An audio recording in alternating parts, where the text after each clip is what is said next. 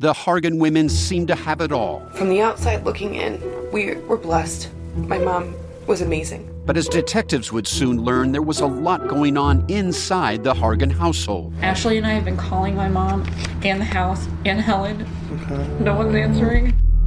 63-year-old Pamela Hargan gunned down in her own home. Her youngest daughter, Helen, lay dead upstairs. Patrol, when they arrived, assumed or thought that there might have been a murder-suicide. But for the detectives on the scene, there were things about the scene itself that were concerning to us on day one. Who would want to kill their mother and their little sister? There is no boogeyman here. It is exactly who we think it is. I'm Peter Van Sant from 48 Hours. This is Blood is Thicker, the Hargan family killings.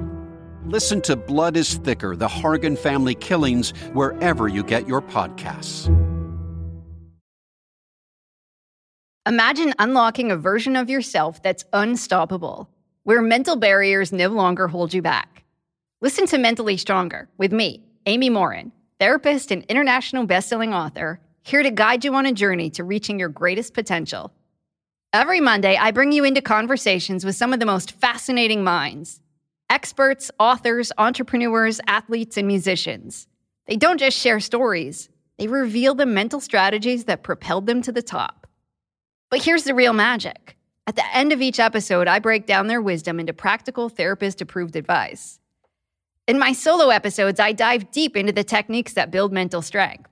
It's like having your own personal therapy session as you discover how to turn these insights into steps you can take right now. This podcast isn't just for those facing mental health challenges. It's for anyone who wants to push their limits, achieve peak performance, and truly thrive. Are you ready to unlock your full potential? Then it's time to become mentally stronger. Subscribe to Mentally Stronger with therapist Amy Morin, available wherever you love to listen to podcasts. There were two more murders 15 miles away. When police arrived, they found the telephones and electricity lines described by one investigator as reminiscent of a weird religion. Couple murdered. The word Alcatraz generally brings one word to your mind as soon as you hear it. Inescapable. Located on an island in the San Francisco Bay, made the maximum high-security federal prison nearly impossible to escape. But on the night of May 2nd, 1946, and lasting 2 days, a group of inmates tried to test the theory and resulted in the death of 2 corrections officers, 3 inmates, and injuring more. So, if you like your coffee hot and your bones chilled, sit back and start your day with a morning cup of murder. This escape was planned by the inmate Bernard Coy and involved 3 others, Marvin Hubbard, Joseph Kretzer, and Clarence Carnes. 2 other prisoners, Sam Shockley and Mirren Thompson, joined the escapees after the battle began. Bernard Coy, who served as a cell house orderly, noticed flaws in the prison security and started his plan to escape. On May 2nd, while most of the other inmates and corrections officers were outside, Coy was sweeping the floor in the C block. Hubbard, who was the kitchen orderly, called an officer over to let him in. While Officer William Miller was frisking the inmate, Coy attacked him from behind, and the 2 men overpowered the officer and released Joseph Kretzer and Clarence Carnes from their cell. One of the flaws that Coy had noticed was the bars protecting the gun gallery.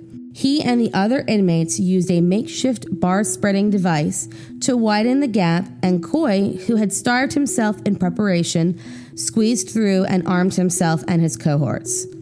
They forced officers to open the cell house doors and released many inmates. The plan was to use the hostage officers as cover while they made their way to the dock and to San Francisco to freedom. The major mistake in their plan came in the form of a jammed lock due to their multiple key attempts. The escapees were trapped in the cell house. The plan moved on to a shootout to freedom. They opened fire on their hostages in an attempt to stop them from testifying against them. 5 were wounded, 3 very seriously, and 1 dying later of his wounds. One of these hostages secretly wrote down the names of all involved and circled the names of the ringleaders.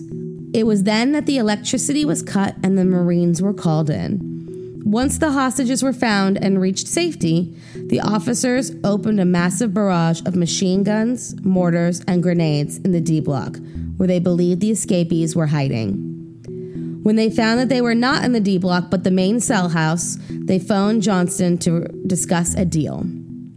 On May 4th, when they finally entered the corridor, the bodies of Kretzer, Coy, and Hubbard were found. Thank you for joining me in my morning cup of murder. Please join me again tomorrow to hear what terrible thing happened on May 3rd.